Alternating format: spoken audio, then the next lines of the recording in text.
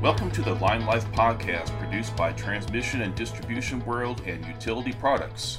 We're bringing you stories of the grit, courage, and inspirational teamwork that it takes to be a line worker. The May 2022 episode shines a spotlight on safety and training for linemen. It features an interview with field editor Amy Fischbach and Maximo Fuentes, owner of Fuentes Consulting LLC, and a former supervisor for the Sacramento Municipal Utility District. After competing in the International Lineman's Rodeo as a lineman, Fuentes is now consulting with other utilities on how to improve their Hurtman rescue training for their field workforce. Okay, I am Maximo Fuentes. I am the owner of Fuentes Consulting LLC.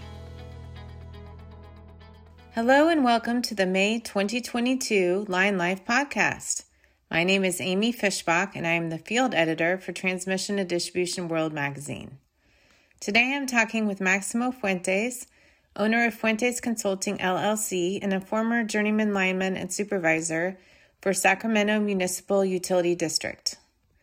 While at SMUD, Max and his team won the journeyman division of the International Lineman's Rodeo twice. Now as a consultant, Max works with other utilities on how to train their field workforce.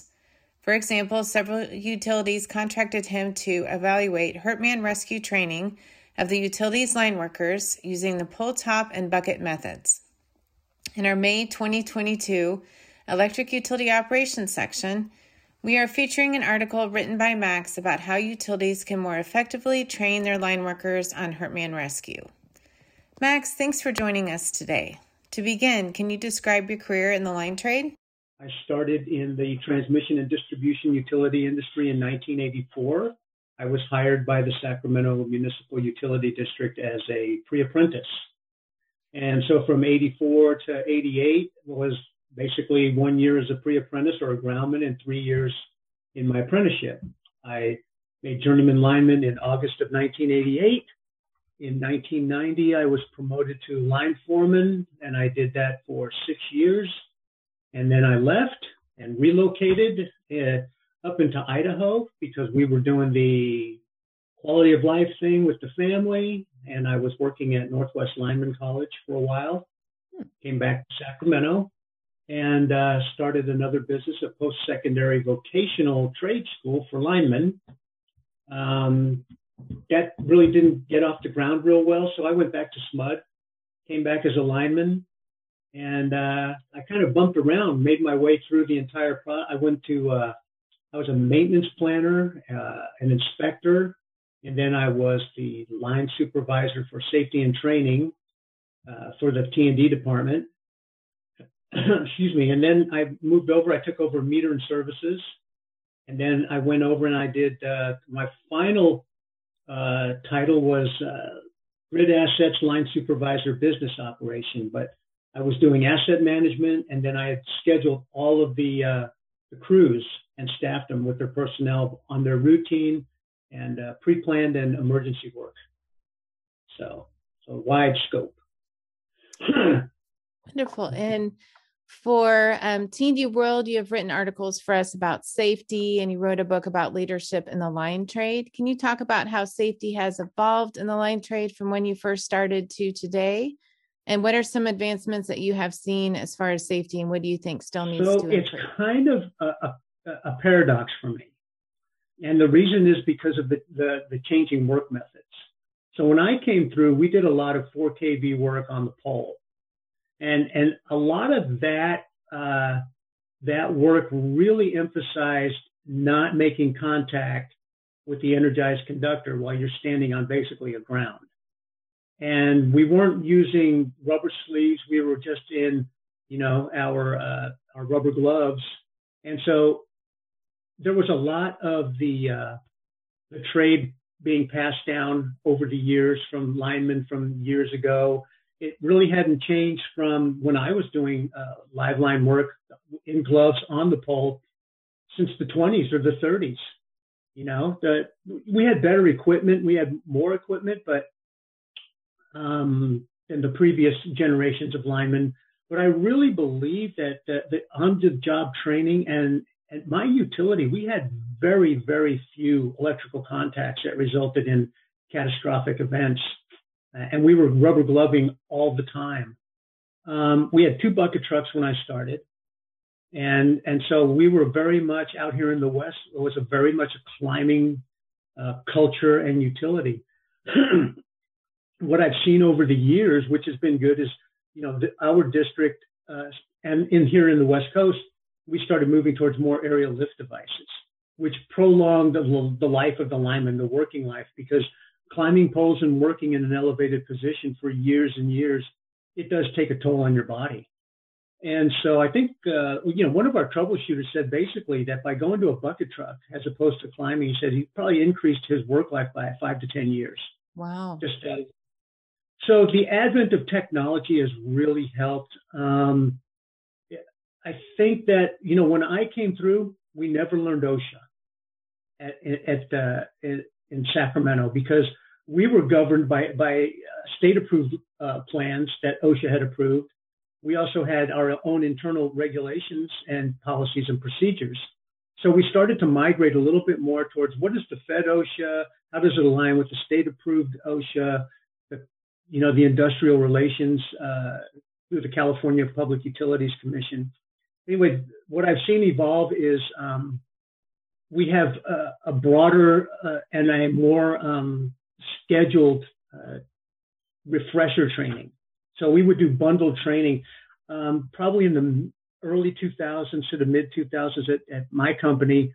We did a lot more of the bundled training. We would take guys out of the field for a week. And so that's when you went through your critical infrastructure protection, Hurtman rescue, first aid, CPR, all of the things, environmental health and safety. So it was kind of a combination. And so that was our annual refresher training. So I think that there was an improvement there. Also, the technology has gotten so much better. I can tell you, when I started in this industry, I had no idea what I was getting into. My first rain gear was a plastic bag that a lineman handed me in the middle of a storm with the hole cut out and the arms and the head. And I sat there and ran a hand line in a plastic bag, garbage bag. You're kidding, Max. That's crazy. I am not kidding. As a matter of fact, we had no rules on overtime. I mean, you could work 30, 40, 50 hours in a row. There was no mandatory rest period. Well, there was rest periods, but there was no mandatory, you can only work a certain amount of hours. So what I've seen is between the union and the industry and the companies is that, they started to realize, look, how long are you going to work these guys? Yeah. And then we had foremen that would continue to work and push off not only the rest periods, but our meals. So you had to codify that, say, look, you do a meal every 4 or 5 hours, as soon as the clock starts after you leave the last meal or whatever the MOU is. So what I saw was a little bit more in my end of the world was a little bit more consolidation and codification of the memorandum of understanding between the union and the utility, which was good because now we weren't working people along. Well, we also had fatigue issues. We had people having traffic accidents going home after putting in an ungodly amount of hours with no rest. Sure. And then what I saw at our own company is we created an actual sleeping area. The guys come in, hey, if you're tired, go right down. We created a bunk, an area down by our medical facilities. So I saw a lot more, employee focus on the safety. The equipment is better. It's, when I came through, we were using hand tools and bracing bits and hand saws and chisels. And I'm sure, it's still used in the industry, but now you have battery operated, you have, a higher quality of tools that makes the job easier to do. So yeah, there's been an evolution in the tools, in some of the work methods. So yeah, I'm seeing an improvement. What I'm not seeing is enough training. And I can tell you, just the cases that I get as an expert witness, it makes me scratch my head when I say, why would that lineman do that? Why would the company allow him to rubber glove by himself? Did you not read the documentation that you signed that you'll read that 300-page book of, your health and safety manual? Well, I know what happens. When someone hands you a book that's 300 pages, are you going to read the whole thing? So what I'm seeing is there's some really positive things, but I'm also seeing a lot of times where the guys aren't really trained that well. Yeah. And what people don't seem to understand is a contractor hires an apprentice or a lineman out of the hall, and then they put him on a job and they think all of his training was done by the union. The union's going to give you, 3 or 4 years of training in some very specific industry accepted standards, but they're not going to give you specialized training. Like you're not going to go from the union and then you go to work and let's say a contractor's got a helicopter job and just say, well, a lineman's a lineman, get up there and just work off the skid, or we'll do human external cargo with you. It doesn't work that way. That's a very specialized type of training. Or a lineman comes out of the hall, can you do lead splices? Or can you even do underground cable splices? Have you ever been on a crew that's done that? They try the best they can. So in my opinion, the training could be a lot better, especially for guys that aren't within a utility system that has a regimented training where the people are going to stay 8, 9, 10, or their entire career, because contractors bounce around. So what I see is a lot of these guys, they bounce from job to job, and there's an expectation that you're a journeyman, you should know how to do this, when point of fact, it may not be true. Sure. No, I can definitely see that. And then now you're working as a consultant, you're helping utilities to improve their lineman training programs. Can you talk about how they're training linemen on Hurtman rescue currently? So the Hurtman rescue is just your basic, just look at the rodeo. It's lay your tools out. There's 2 or 3 people watching you. The pole is in pristine condition because they're brand new poles that were set for the event. The dummy is positioned in such a way that, you have a clear access up, and there's nothing underneath. There's no telecom, no secondary, there's no underbuilt to get in your way. And I just see the same routine that goes on. The issue is, like at the lineman's rodeo, when I was competing, we would use 45-foot poles. So that's a good climb, in some events, they're 40-foot poles. At some utilities I've gone to, they've used just 35 or 30-foot poles. So it's not very realistic as far as the training. It's more of, unfortunately, it's a check the box. Do you know how to do a Hurtman rescue? Well, yeah. So there's, let's say that there's 3 methods for a pole top rescue. The first method is the traditional one where you already have the hand line hanging. It's in perfect position. You run up there, you take the hook, you throw the snap over the arm, tie the dummy off, drop the shiv, take one more wrap, cut the dummy, let them go.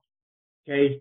It's maybe the easiest way to perform that task because there's an existing cross arm. So that's method 1.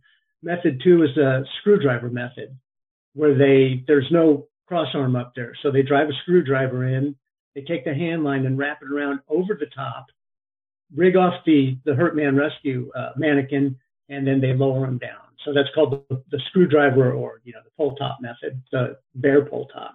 And there's the other one with the ox block, where the ox block is being used as the rescue device itself. You can just take the hook and the snap and wrap it around the man, and then you just take 3 wraps around the actual ox block itself. You can cut into them and let them down. So those are the 3 methods that I've seen on pole top where you're climbing. And then the other one is just a basic generic guys hurt in a bucket truck. So they elevate the truck up, and you're given a time. You have to you have to step up onto the platform. You have to rotate the bucket over. You have to bring the lower half of the boom up, and then you have to drop the upper half. And then what you're going to do on one method is you're going to use a set of blocks that are attached to the boom. You're going to open it up. You're going to hook it to the man's D ring, and you're going to pull him out of there, push his legs over the side, and let him down. Then the other method is you actually get the bucket down to the ground, and you pull the pin and you can dump the bucket and pull the man out. So that's the basic two areas that the two methods for doing the bucket truck rescue. So what are the things that I see? It's unrealistic. Mm-hmm. For one thing, in my opinion, you should never, ever have a lineman working live line voltage or be in proximity of the minimum approach distance of energized live lines up there by himself. When you go up and you're working in proximity of energized conductor, you need to obey the minimum approach distance, which is fine, but you shouldn't be up there doing energized work by yourself. So to me, that's a no-no. And we can improve on that by just making that the rule. You won't be up in proximity to doing that. Too many things can go wrong. The other thing is I see a lot of companies, they say, well, he's in an insulated bucket. So he can go up there. And I can tell you right now, I've seen more than enough guys that are up there doing live line work by themselves in a bucket. And what you should do, the industry accepted standard, and it has been this way for years, as far as when I came through, is 2 men working live line with a qualified observer on the ground at a minimum, because you have to have 2 guys watching as you're performing that work. You shouldn't be going hands-on unless there's another set of eyes in proximity to you, not just relying on the guy on the ground. I think that there needs to be some changes as far as, hey, what if you, in real life, if a guy made contact on the pole, he should have a pole partner up there. So why not start the time then? They're already up in the work position. Why are we training guys to climb up a pole to rescue a guy who's up there? We should probably rethink that, because if we changed it, then maybe companies would say, okay, is that our policy to have guys up there by themselves? And if it's just a check the box, I can go up there and rescue a dummy, it's really not, beneficial. And the other thing is, would I really have one guy in the bucket truck doing the work? Because the other thing is we're not just talking about electrical contact. You don't know. The person may have an allergy. They may have a heart condition, some comorbidities, or something that would not be an electrical contact. So, there's other things that you have to think about. The 4 to 6 minute method, time frame is based on electrical contact, and the heart is not working, and you've got to get that heart working. So what are the things that have changed? In the old days, they would start CPR on the pole. I mean, the famous photo Rocky Morabito took of the Pulitzer Prize winning one, where the apprentice is giving the lineman, mouth to mouth on the pole. That we don't do that. We haven't done that in years. You've got to get them down to the ground. Mm-hmm. So there has to be a change in the methodology. There has to be maybe some nuances added to your Hurtman rescue training to make it more challenging. And that the rescue should be discussed every day in your tailboard. It doesn't have to be 15 to 20 minutes. It just has to be, these guys are going to be doing the work. This is our rescue plan. If anything happens, this is who's going to call 911. All the staging, everything should be included every day in your tailboard.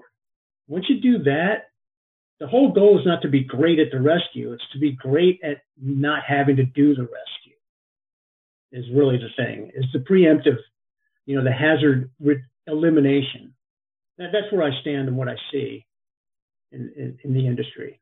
Sure. And can you talk, Max, about the importance of a swift response in a Hurtman rescue? In your article, you say that brain cells will die in about 4 to 6 minutes without circulating blood and carrying oxygen to it. How can linemen expedite Hurtman rescue, do you think, in an emergency situation? Sure. So let's say that there's 2 guys going into a backyard. You've spread out your crew. And you can never, ever have a guy go up a pole unless the guy on the ground can actually perform that rescue, or there's somebody close by that they can alert. The problem with that is, depending on the size of the pole, the height. If you got a guy, it's one thing if he's on a 35 or a 40-foot pole to ascend. But what if he's on a 60 or a 70-foot pole? right? And you're going to have to climb. What's your plan for that? Well, the other issues you have to run into is multiple facilities on a pole. I mean, I can walk around my neighborhood and there's phone, there's fiber optic, and I've seen as much as 7 to 8 levels. And then there's secondary. And then you have services and secondary before you even get to the top of the pole. So the biggest issue that I've seen is we don't free climb anymore. We used to be trained on how to go through those. There was a climbing hole. We could literally run up that pole as if it was a bare pole. Nowadays, you're wearing a wood pole fall restriction device.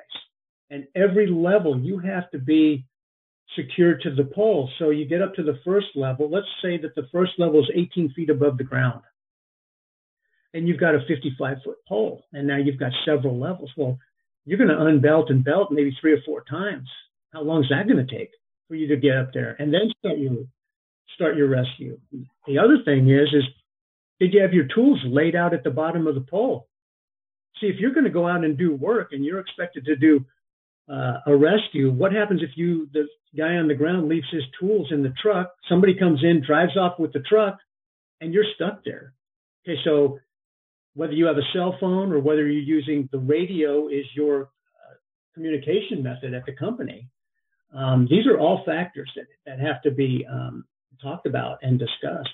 In my opinion, 4 to 6 minutes is good. It's good in the fact that if all things are perfect, you can get that guy down and you can start CPR and first aid. But if anything else happens or the configuration construction of the pole isn't a good construction to make it easier to facilitate ascending to the top, you're going to be burning daylight. You're going to have some big issues. And, with that heart's got to be pumping. So how do you think utilities can make Hurtman rescue a little bit more realistic instead of just checking the box for refresher training? What are some other ways that they can really improve that to make it more meaningful for the field crews? What I would do is if I was a supervisor back at a utility, or if a utility asked me, I would sit down and probably spend a good half day just starting. Tell me about your rescue plans. When do you incorporate them? How often do you train on them? How often do you discuss them? So, what number are you going to call? Because at our company, we didn't call 911. We actually called our security, who had a more unencumbered communication line, to do that and start that rescue system in place, the rescue response. Let's say you're a brand new guy on the job. You have no idea. Well, where's the location? Magnetic whiteboard. Put it up there when you're doing your tailboard. It has the location, or the address, maybe cross streets, the circuit you're working on.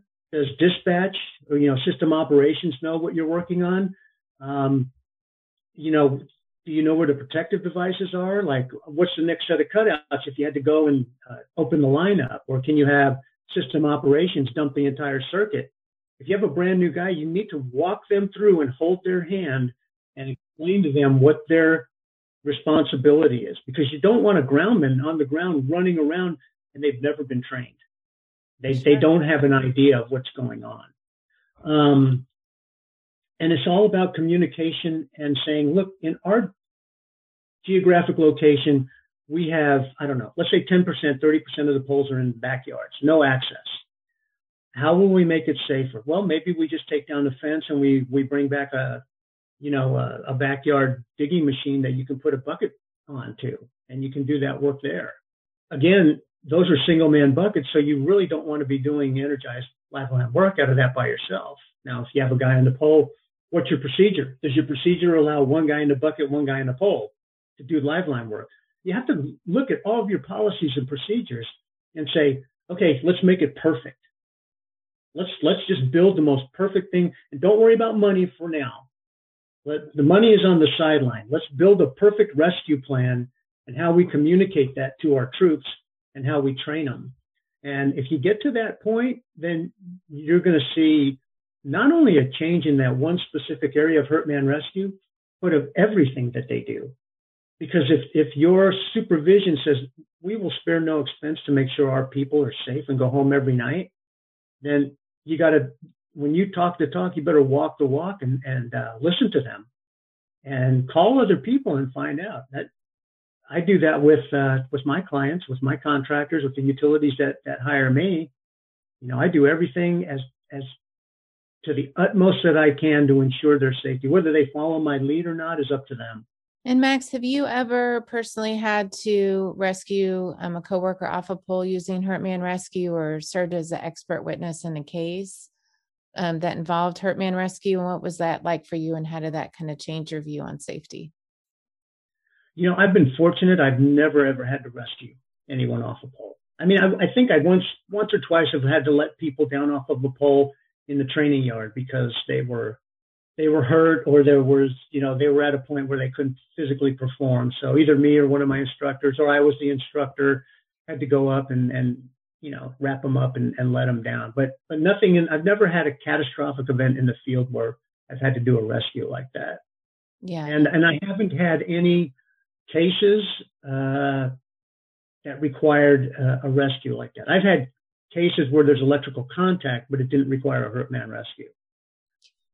And then in the article, you talk about the importance of even the supervisors and the foremen staying physically fit in case they have to perform Hurtman rescue. Can you talk a little bit more about that? Sure. So what happens is, let's say you're a foreman and your job classification, your essential job functions aren't, you're performing the work every day. Your job is to run the crew, to lead and direct, to take care of the administrative, to be the leader, right? You're leading and directing. You're not involved in the day-to-day operations of actually physically performing the work. You're not climbing every day.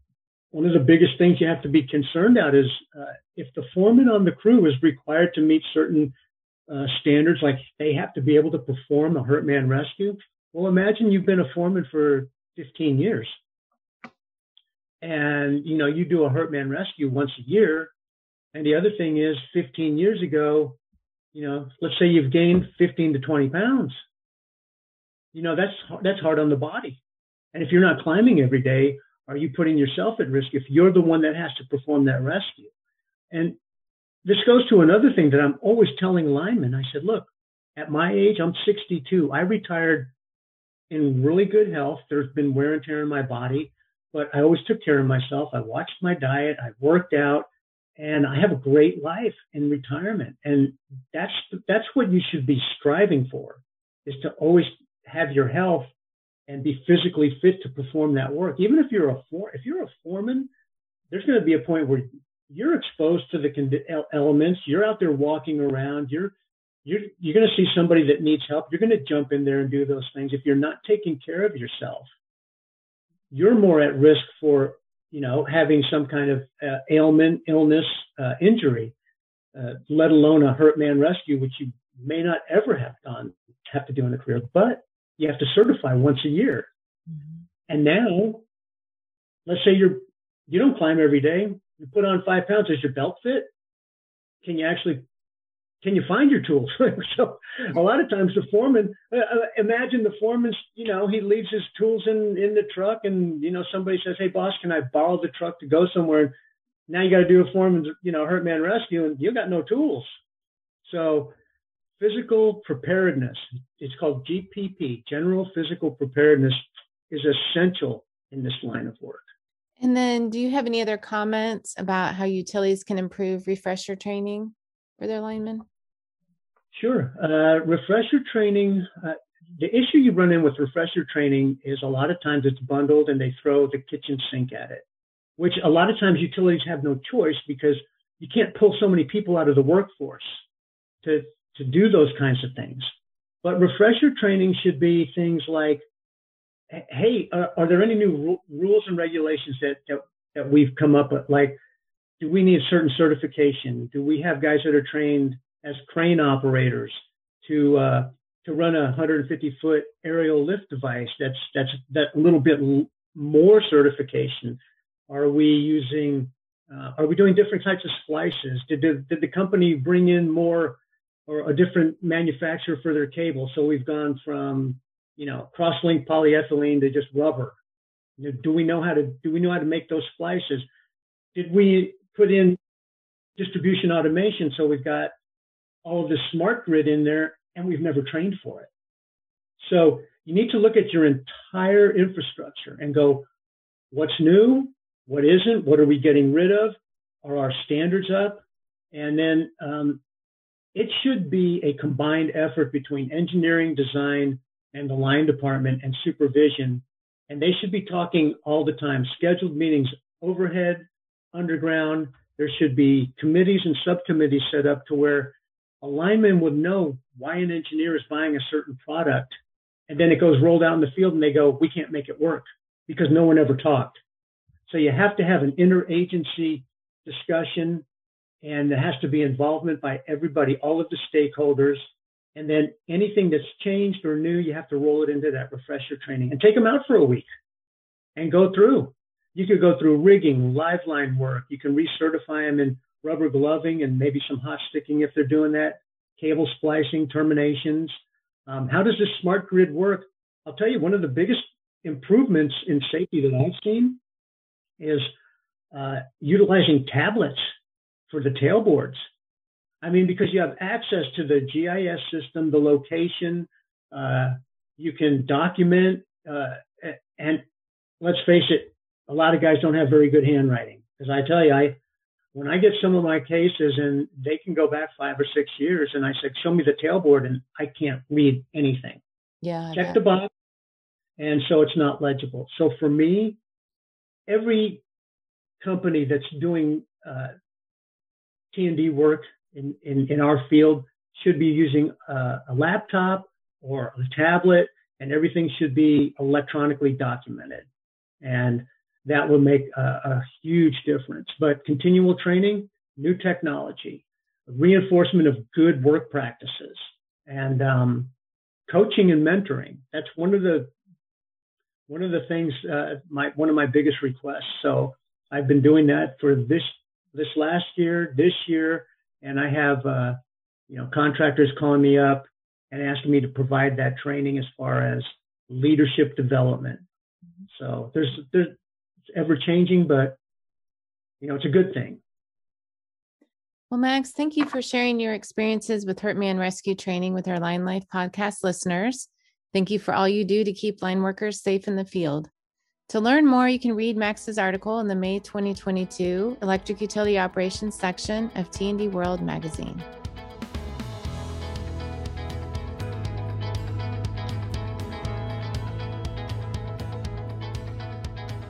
This episode of the Line Life podcast was written and recorded by Amy Fishbach. It was produced by John Dauberstein. Please follow the show to be updated when new episodes are released, and leave a review for us on Apple Podcast. Head to the show description to see where you can find us on social media as well. You can also send us an email or voice memo to linelifepodcast@gmail.com. We look forward to hearing from you, and thank you for listening to the Line Life podcast.